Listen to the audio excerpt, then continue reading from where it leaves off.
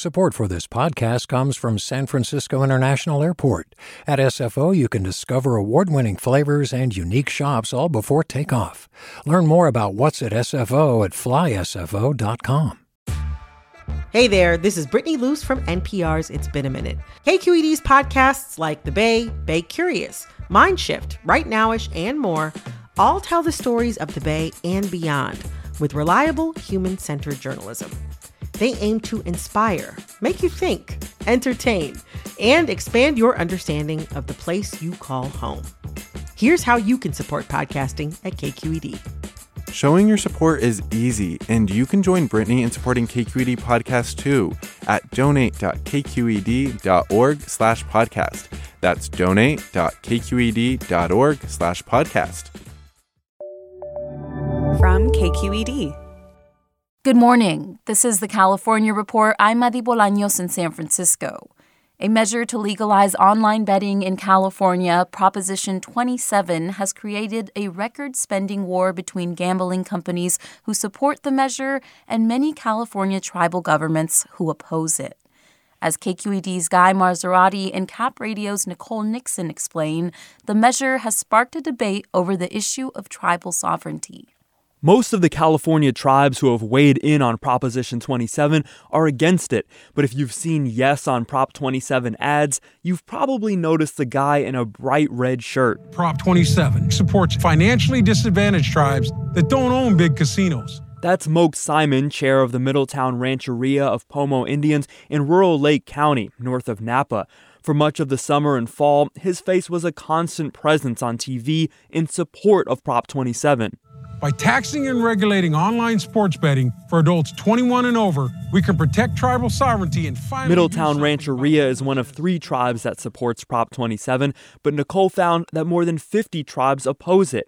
They're worried in part about language tucked away in the measure that could potentially undermine tribal sovereignty. Sovereignty refers to the inherent right of tribal nations to govern their own lands and people. And in California, they also have exclusive rights to offer casino-style games on their lands, if they have the resources for gaming.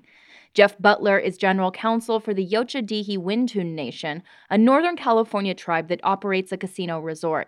He says many tribes are skeptical of Prop 27 because it would require them to sign new agreements with big companies like FanDuel or DraftKings to offer online sports betting. But the problem with that is that to do so, the tribe expressly must waive its sovereign immunity. It's got to allow itself to be sued. And that is it's a non-starter with respect to tribes. Sovereignty is crucial to tribal cultures, especially after generations of genocidal policies from European colonizers that resulted in the death of hundreds of thousands of Native people, stolen lands, and fractured tribal identity. These policies continued well into the 1960s, says Jolie Proudfit. She directs the California Indian Culture and Sovereignty Center at Cal State San Marcos. What makes the tribe is its people. And the tribe having the wherewithal and the resources to govern its people and its lands and its waters is critical. So to lose that and just have the people blend into society as simply another racialized group is really harmful to tribal peoples. Proudfit says tribal gaming and casinos have helped pull tribes out of poverty and provide essential services like healthcare and housing. Tribal sovereignty is wonderful, but having the resources to enact tribal sovereignty are critical. And that point about resources is why Moke Simon, the tribal chairman featured in the Yes on 27 ads, finds himself on the other side of dozens of tribes. Middletown Rancheria has looked at the opportunities for us to grow for the next 7 generations, and we're limited.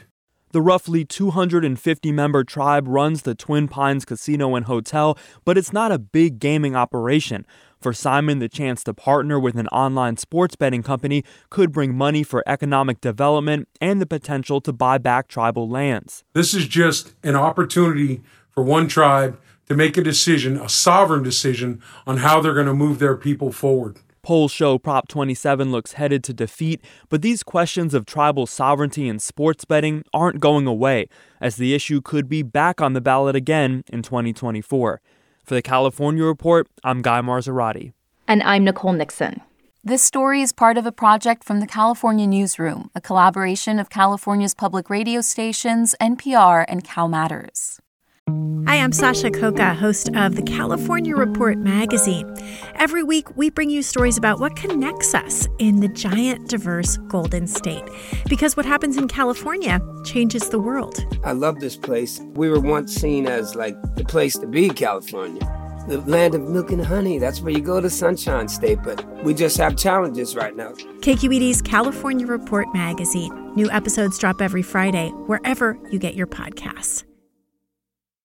Hey, it's Avery Trufelman, host of Articles of Interest. And I've got to say, I've been a fan of KQED ever since I was a little kid and I would come out to San Francisco to visit my grandma. It was just what we'd always turn on every time we got in the car, every time we were making dinner and turning on the radio. It was always KQED.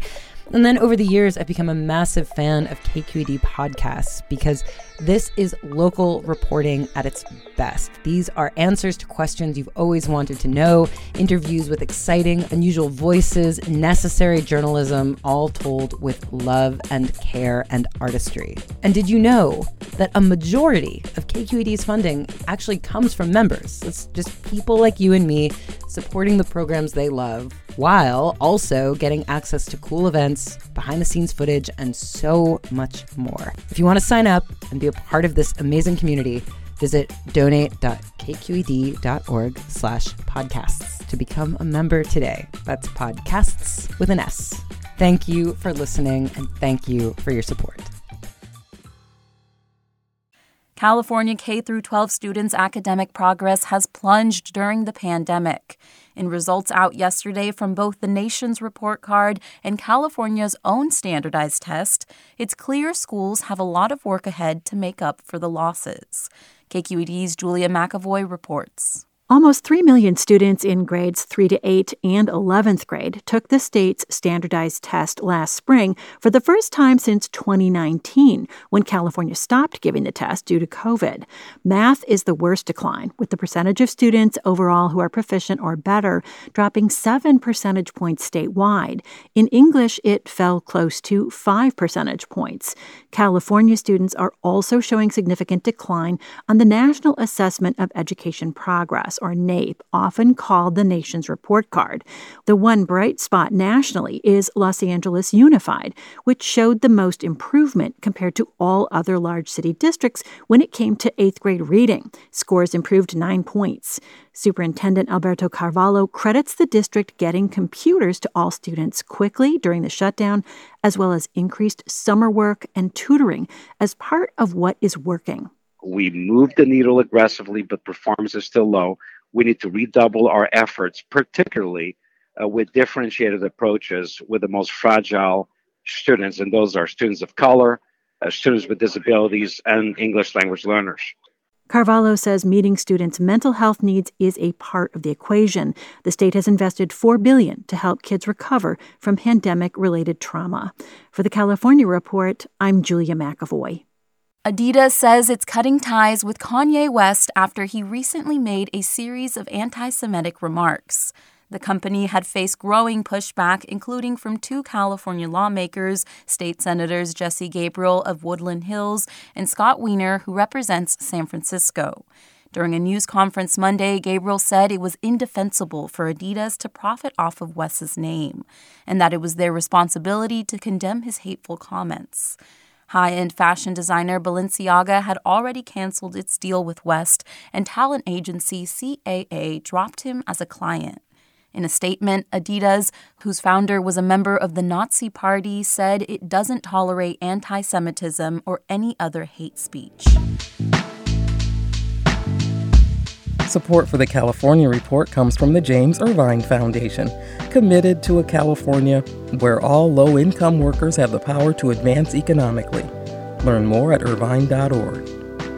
Hint: fruit-infused water in over 25 flavors, like watermelon, pineapple, and blackberry.